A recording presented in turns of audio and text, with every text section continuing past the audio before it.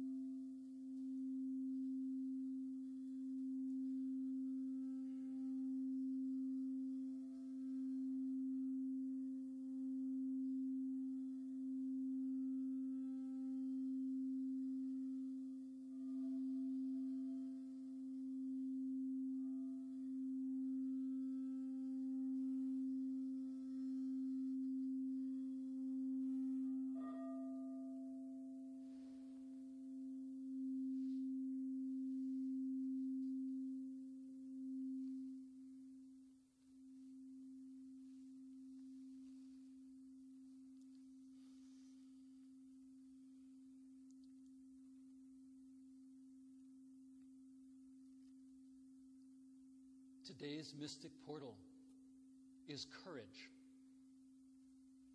In the face of religious and cultural dominance built around doctrine and sectarianism, it takes courage to be an outsider, a mystic who looks within for authority, not to dogma nor religious teachings, a very different perspective from those adhering to a creed that someone else has written and many follow.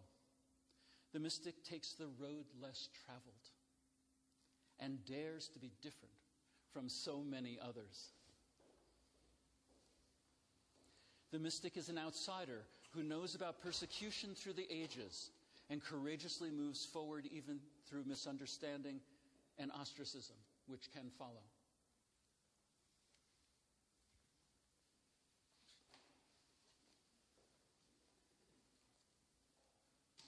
With the cultural onslaught of the superficial and the glamorous, the mystic finds heart by moving into the depths of being, guided by spiritual intuition, un-dazzled by the world of appearances. In the face of our living in interesting times, it takes courage to integrate the indeterminacy of a volatile outer world and to aim ourselves toward a peaceful inner life.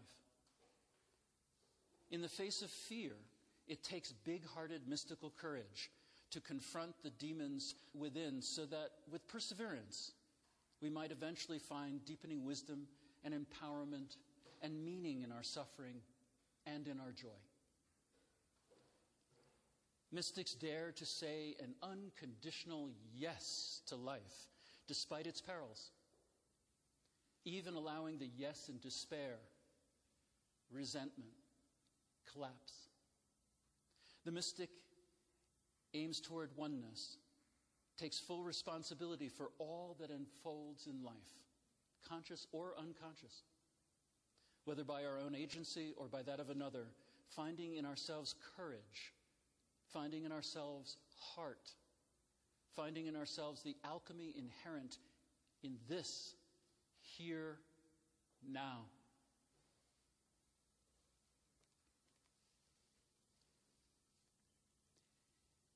Each time the bell rings, for thee the bell tolls. Each time the bell rings, let yourself have some embodied response. Whether it is a deeper breath,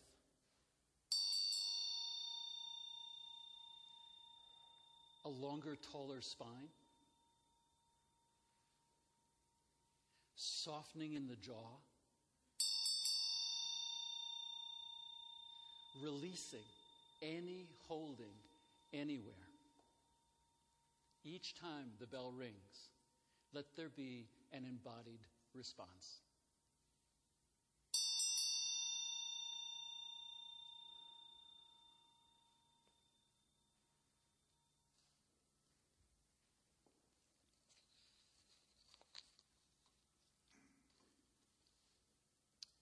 Thesaurus, courage, bravery, pluck,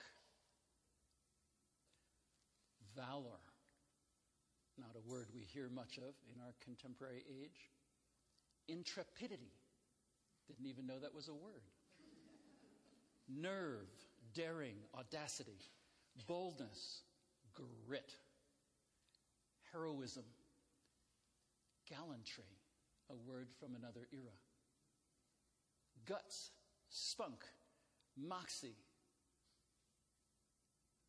cojones, it's in the dictionary. It's in the dictionary. Balls, it's in the dictionary. And what should be in the dictionary, eggs.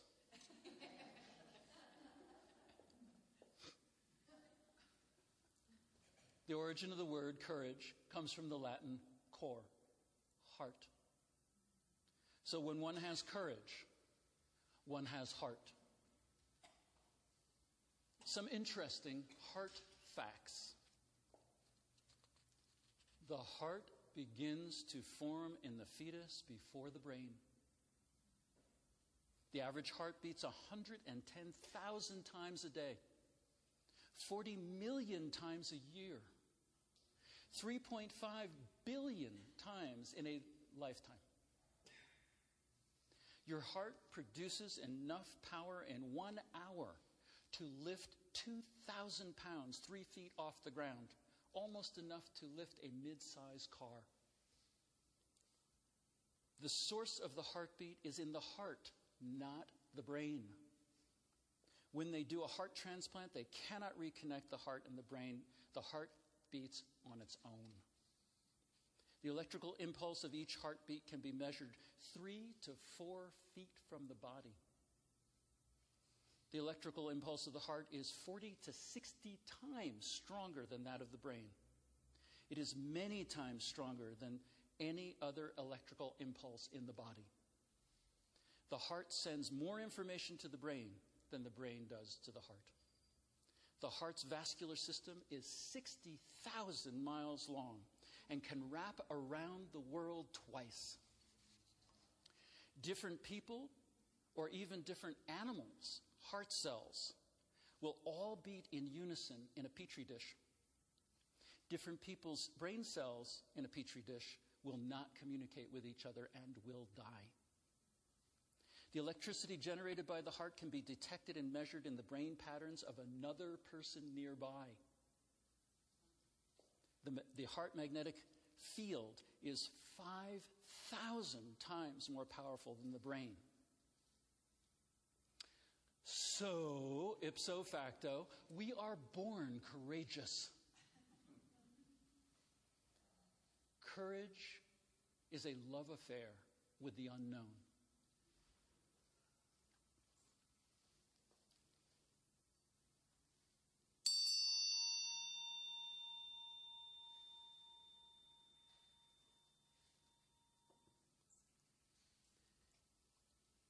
So when we're born courageous. Courage is always present. We need only get out of our own way, noting where we tend to get stuck, often with fear. When we face, feel, and more deeply breathe our fears, we naturally open to our own natural-born courage. Courage for what? To deal with pain and suffering. The Buddha says life is suffering. There's big courage required for that one. Courage to face and feel and breathe into our being stuck, being in a rut, being fixated. Courage to begin something new. On a meta-spiritual level, we find courage to accept full responsibility for all that happens in our life. We evoke courage to learn something new, to be optimistic in a darkening world, to be healthy in the face of so much disease, to let go of old habits, to embrace the mystic union, to be different from the norm and even from our earlier self. Courage for what? Courage to be and become. Courage to hold the paradox and still retain the ability to function. Courage above all else to love. Buddhism teaches that the four sufferings of birth, aging, sickness, and death are an inescapable part of life. The crucial thing is not to be defeated by them. Death inevitably comes to each of us, whether it is a time of inner dignity and honor or a pitiful demise, is completely reliant on how we live our lives right now, today. In that sense, the moment of death truly exists in this present moment. An awareness and understanding of death raises our state of life. When we are cognizant of the reality and inevitability of death, we begin to seek the eternal and become courageously determined to make the most valuable use of each moment in our life. We find courage as mystics to live below the surface of life, a surface seductively glamorized in our society. We live mystically in the depths, especially of emotion, with an ever-growing willingness to embrace the mystery, to embrace the light and dark,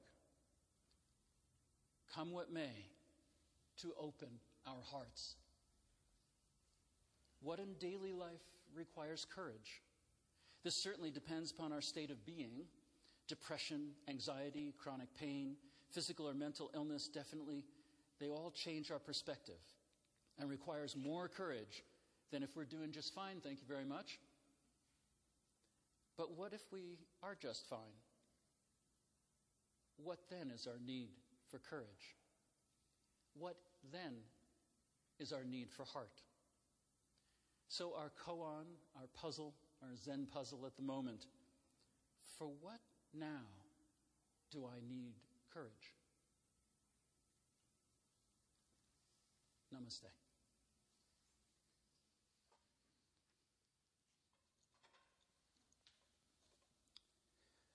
So this is the last time we'll be meeting in this semester. And so I just wanted to remember a little bit about what we've been thinking about for a few weeks. We began by talking a lot about loving the heart, loving our own heart. And after Lawrence's description of what the heart does, it's like, okay, we'll give you some love here.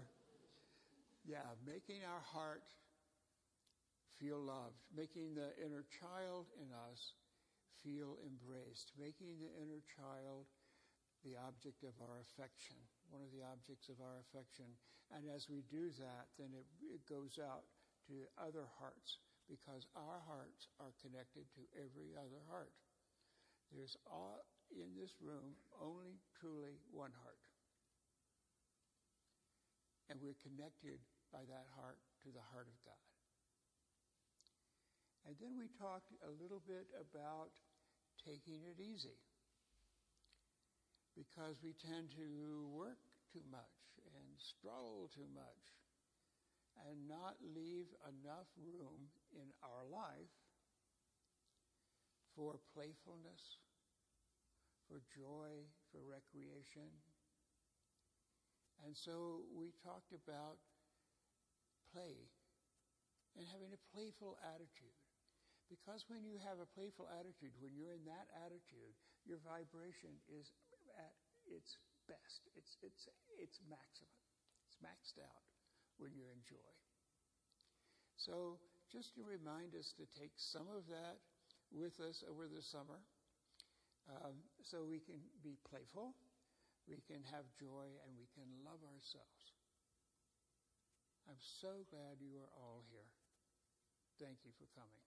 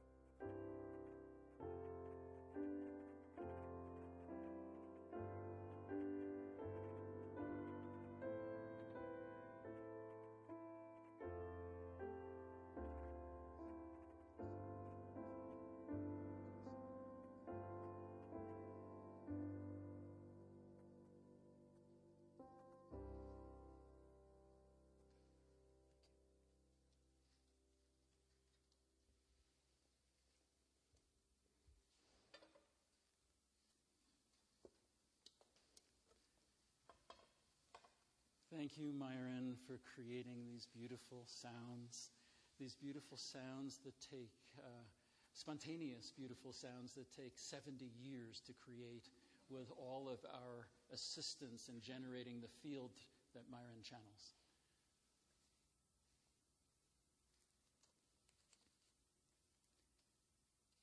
Here in the early 21st century, one overriding global characteristic of which is the exponential pace of change, and in terms of daily life, the deluge of information. Internet, Facebook, apps, TV, radio, newspapers, magazines, solicitations, the narcosis of surface glamour, and the seduction of multitasking, being in so many places except for here, now, in this. With overwhelming change and the frequent experience of being deluged, what's a good mystic to do? Just how do we have the courage to find some quiet, some stillness, some calm, some deeper, active listening time, some peace? How do we find the heart to open to another kind of information, an informing of heart whence courage, if unimpeded, emerges naturally? Listening actively on the wings of deepening breath. Listening to the usually slower, apparent languor of heart that speaks often in small, still voices, in a simple willingness to return to presence rather than obsessive thinking. Breath rather than doing. Stillness rather than cacophony. And yet be vigilant for evidence in an often darkening world, for the positive, for the uplifting, even transformative gems of our awesome human experience. So, for this month's candidate for incipient evidence for mass positive transformation, big corporations didn't used to be thought of as bearers of social justice, but that's just what is happening more and more all around America regarding lesbian, gay, bisexual, and transgender rights. This year, in at least 25 states, legislators have proposed over 100 bills limiting LGBT rights, often in the guise of religious freedom. 4 states have passed laws making it legal to discriminate against LGBT people. But something unusual has been happening, with some of America's biggest companies pushing a progressive agenda, especially in the conservative heartland. Recently, executives from more than 80 companies, including what you might expect from Apple and Microsoft, but also Pfizer and Marriott, wrote the North Carolina governor urging him to repeal the state's new anti-LGBT law. Deutsche Bank canceled plans to create new jobs. PayPal canceled plans for a new global center. In Mississippi, GE, Pepsi, Dow. Can't believe I'm saying this. Attacked the new law as bad for their employees and bad for business. Disney said that they would stop making films in Georgia. Some progressive businesses are confronting in Indiana, where at least a dozen conventions have relocated. And along the way, something funny happened. Georgia's governor vetoed the religious freedom bill, choosing instead to keep Disney's business. And after opposition from Citigroup, Wells Fargo, the South Dakota governor vetoed a law against transgendered people. Indiana and Arkansas amended their religious freedom bills after a corporate backlash led by, wait for it, Walmart.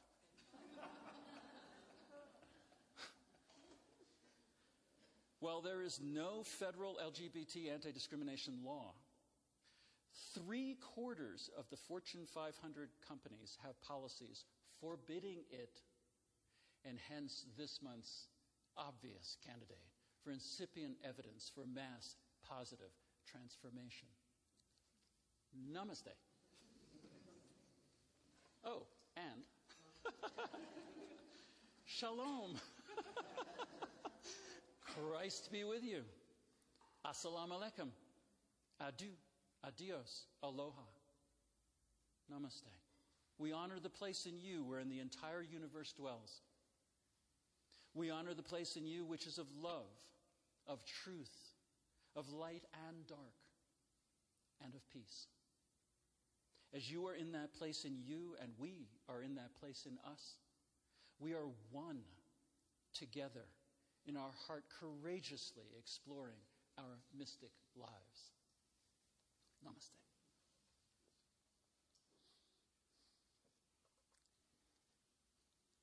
Often when I get before you to share, it's because I have had some experience in my life that really moved me forward in a dramatic way.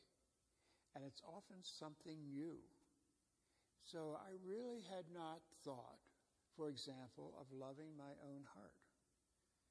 Now that I've done it, I can't stop doing it because it feels so good.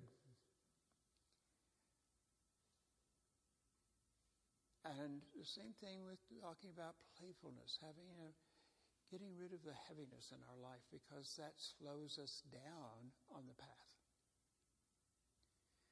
Today, what I want to do is not to give you any suggestions of what to do, but to honor you as very courageous people.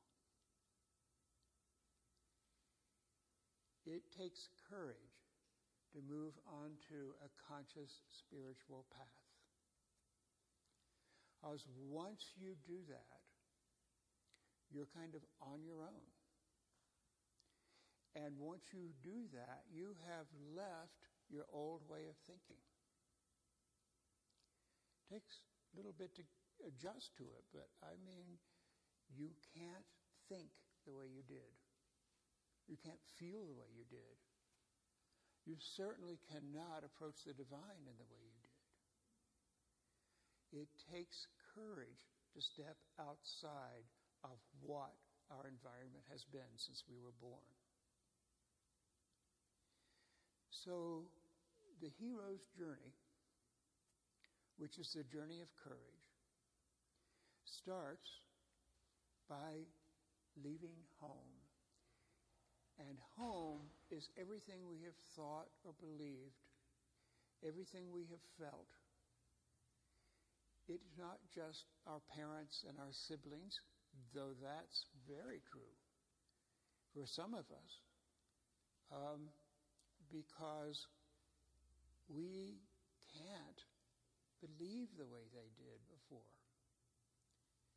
And so what happens when we leave our family and our tribe that we have been raised in is that we then go on a journey. And in the hero's journey, it's going into the far country. There are hero stories in every culture.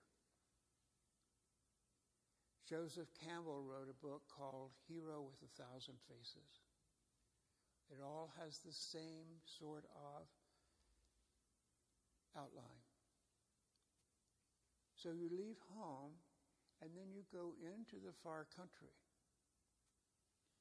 And into the far country, often what the far country is you're recovering from your break from the home, and you're beginning to discover who you are. That starts the inward journey. And it takes courage because you don't have a book, a sacred book. You don't have guidelines. You don't have doctrines. You don't have tenets, all those things that can be very comfortable, but that hold us back. So you're in space, unmoored. So in the hero journey that we know best probably is the biblical story of the prodigal son. He leaves home and he goes into the far country. And the description of what he does there, it's all symbolic, is exactly what we've experienced time and time again, which is where we go into our own shadow. We go into learning about ourselves in an honest and open way, and that takes enormous courage. Enormous courage to be who we are and see who we are and feel who we are. And if we're feeling who we are, we're feeling every feeling ever thought of, ever felt on the planet. We have a huge repertoire of feelings, and sometimes they can just be absolutely overwhelming. But we learn, if we turn our attention toward them and allow ourselves to feel them, allow ourselves to embrace them, and allow ourselves to embrace them as who we are, then we move forward again. So the hero's journey isn't just one journey. It's a journey we take over and over again. Because now we have a new home, which is a home in the mystical light, the experience of direct connection to the divine. That experience of grace, that extraordinary sense of the peace that passes all understanding, and the almost unbearable compassion we have for others and ultimately for ourselves. So that becomes the home, and then we go to the far country again. The spiritual journey is not a linear journey. It's cyclical. Goes on and on and on. The good news is that there is learning along the way. There's spiritual learning, which absolutely changes our life, and it makes each journey easier because we understand it more. So when we first go into incredible fear, existential fear, our thought is that that's where we are and that's who we are and nothing's going to change.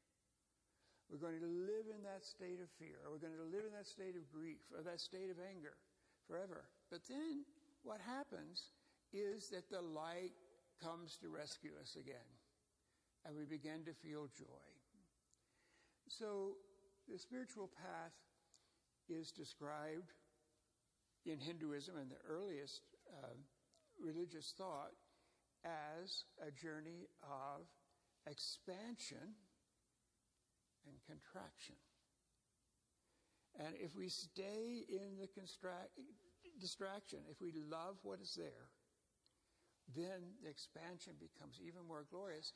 And as we expand, the expansion expands.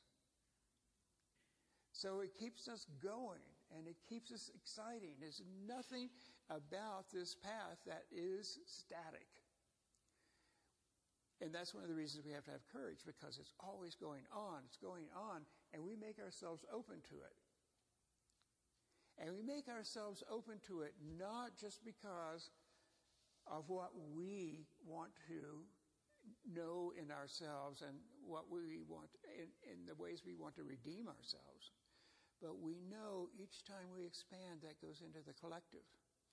Each time we open our consciousness and open our hearts, that makes a difference to the whole world. I'm not kidding. It makes a difference to the whole world. And that also inspires us to keep going. So I know, looking out at you, I know so many tragic things that each of you has been through. And yet here you are, smiling, paying attention, being here now. And if we look back on our lives, we will see that the mistakes we made, the failures we had, those times of contraction can be much more educational even than the times of expansion. Not always, but often.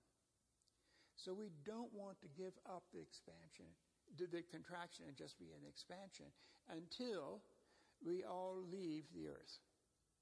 And then we've done our work, and then we can just expand and expand and expand. So that's the promise, right? If you have courage, one of these days, it's just going to be expansion. Limitless expansion. Infinite expansion. I love the work that I do because I hear people's stories of the path they've been on and what it has entailed, of the disharmony it has caused at home, of the friends that we lose, close friends who just can't go where we are. And they ridicule us, often in good nature, by saying we're like woo-woo or space cadets or some term like that. And, so we say, yes, that's who I am. And I love you the way you are. So you don't need to expand the way I do or come on my path because I love you on your path. And I think your path is perfect for you. I do not proselytize. I absolutely support you where you are. But still, it's a shift. Now, what happens is that we bring together for ourselves a new family, a new tribe of people who have had similar experiences to ours. And it's just like you don't even have to work at it. It just seems that you magnetize it. You just meet each other. When I first came to Denver, I had 2 or 3 friends who were on the path. And we used to hang out at Together Books and see if we could find some other like-minded people. But before the year was in, we had a significant tribe. Significant tribe. And that tribe and that community are essential to us. We just can't, we have to do it on our own in one way, right? But another way, we can't do it on our own. We've got to be reassured. We've got to have support. We have to have people who do not think we are crazy. We have to have people we can talk to and exchange experiences with. So community is essential. So this being my community, when I go through any sort of rough patch, I turn to this community. When I go through a patch of just incredible joy, I do it in this community. This community of people who have courageous souls, who are not afraid to feel their feelings, no matter how unpleasant they are and overwhelming they are,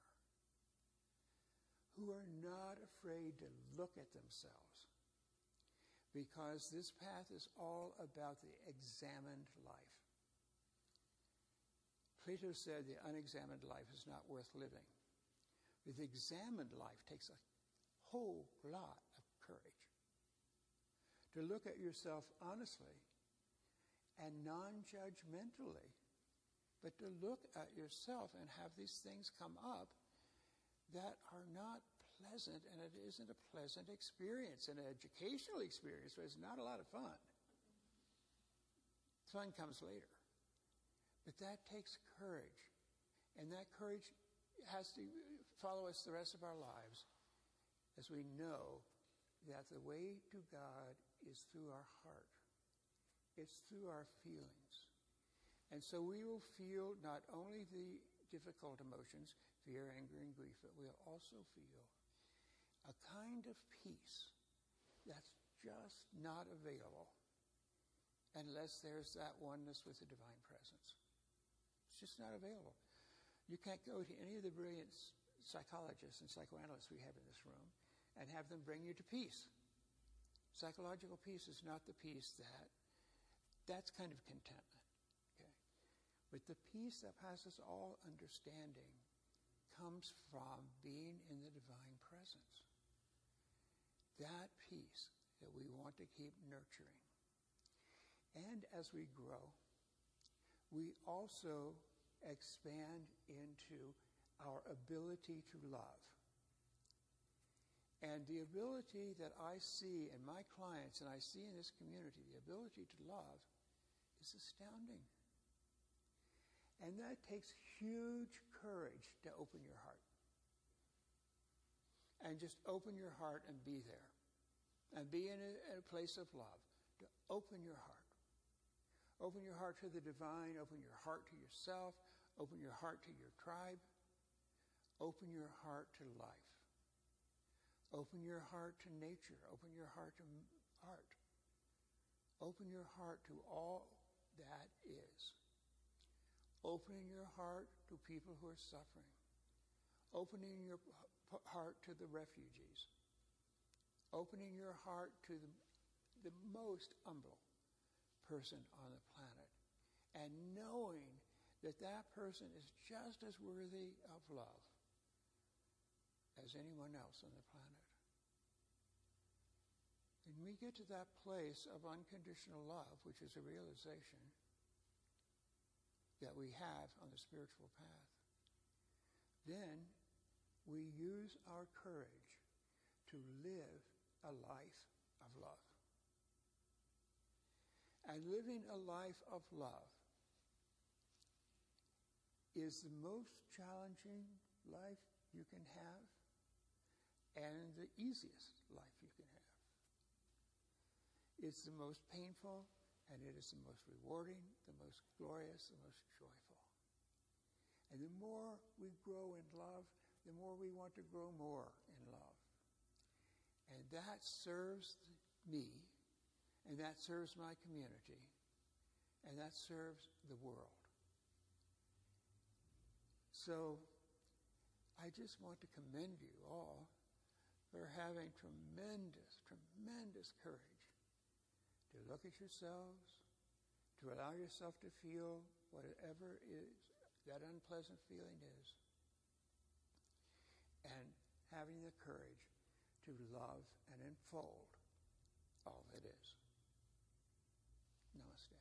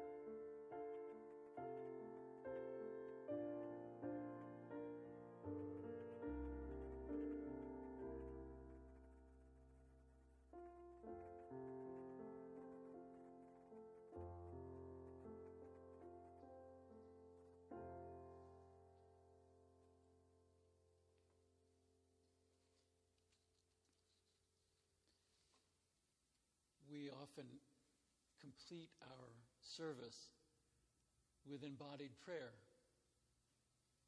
And so one of the ways that we've been learning is to respond to the bell with some sense of embodied response. Deeper breath, softer jaw, releasing in your fingers or toes.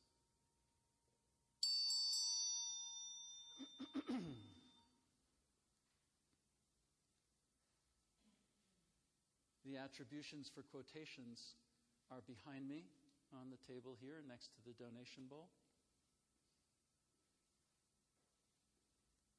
For what might we want courage? For what do we want heart? It's so easy to lose heart in such a cerebral and surface-oriented culture. We do have it better than many here in Colorado, where nature calls us into deeper states of being, where the mountain holds precedence in our psyches, along with the forests and the streams and the valleys, as well as other remarkable flora and diverse fauna. Without such natural stimulation, the cynic can so easily emerge. We need heart and courage to stand strong in the face of the onslaught of media, politics, some of the insipid aspects of pop culture, as well as the ubiquitous obsession with glamour. Nature calls us heartward, beckoning us toward the source of our oneness, not our thinking minds, but our heart mind, that which we know less directly than thinking, but much deeper, as the heart knows through emotions, energies in motion. The heart knows through the quality of our embodied movements, as well as through sensations and feeling emotions. For what do we want courage? Certainly to face the inevitabilities of old age, sickness, and death, but also just to take in the daily news, to allow ourselves to stretch with compassion beyond the borders of our local lives, embracing the planet and beyond. We intend and pray for heart and courage to face our own deeper, often incomplete wounds of childhood, to keep breathing more fully in the face of emotional challenges of living in interesting times. And we need heart to take in the suffering of humanity, returning love and healing and peace. We need heart to be alchemists of the spirit, transmuting suffering into well-being. With heart and courage, we endure and integrate daunting indeterminacies in our age, radical climate change, nuclear proliferation, political polarization, asymmetrical warfare, exponential technological transformation. In the face of such bleak external forces, where else does a good city mystic go but inward? We are finding the courage to go inward, going under the surface with the willingness to go against the cultural and media grains of the external world. We are finding the courage to be good mystics, as we are, following our bliss, following our hearts, courageously.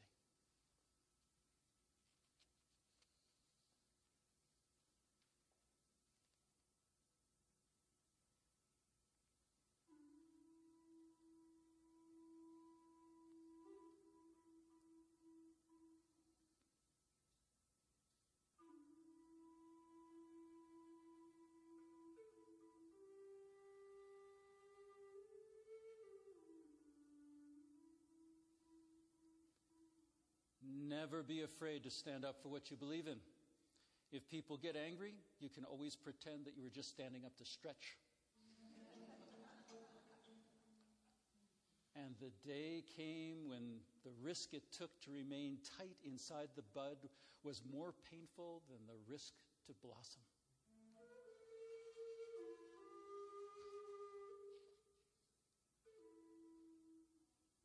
Come to the edge.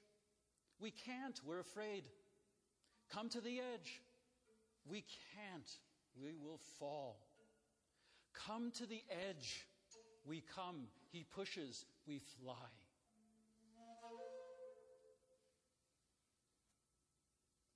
Courage is the power to let go of the familiar and the cell phones.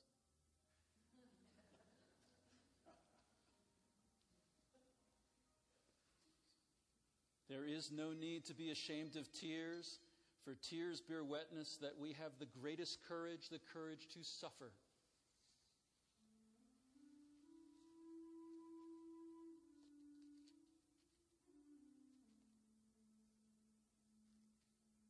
It takes a great deal of bravery to stand up to your enemies, but a great deal more to stand up to your friends.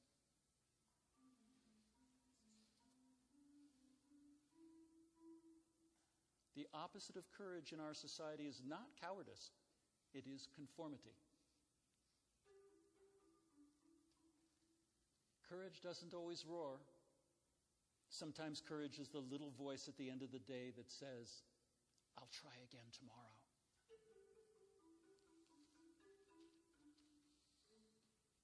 Courage is what it takes to stand up and speak, and courage is also what it takes to sit down and listen. Courage is reckoned the greatest of all virtues, because unless we have that virtue, we have no security for preserving any other.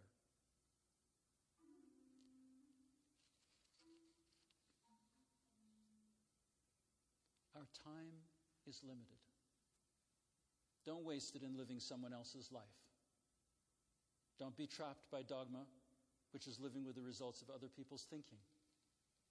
Don't let the noise of others' opinions drown out your own inner voice. And most important, have the courage to follow your heart and intuition. They somehow already know what you truly want to become. Everything else is secondary.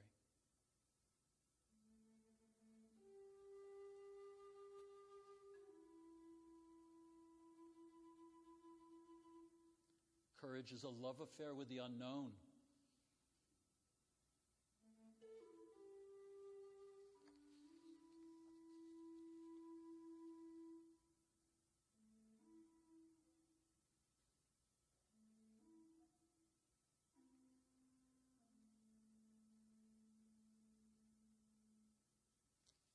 Namaste.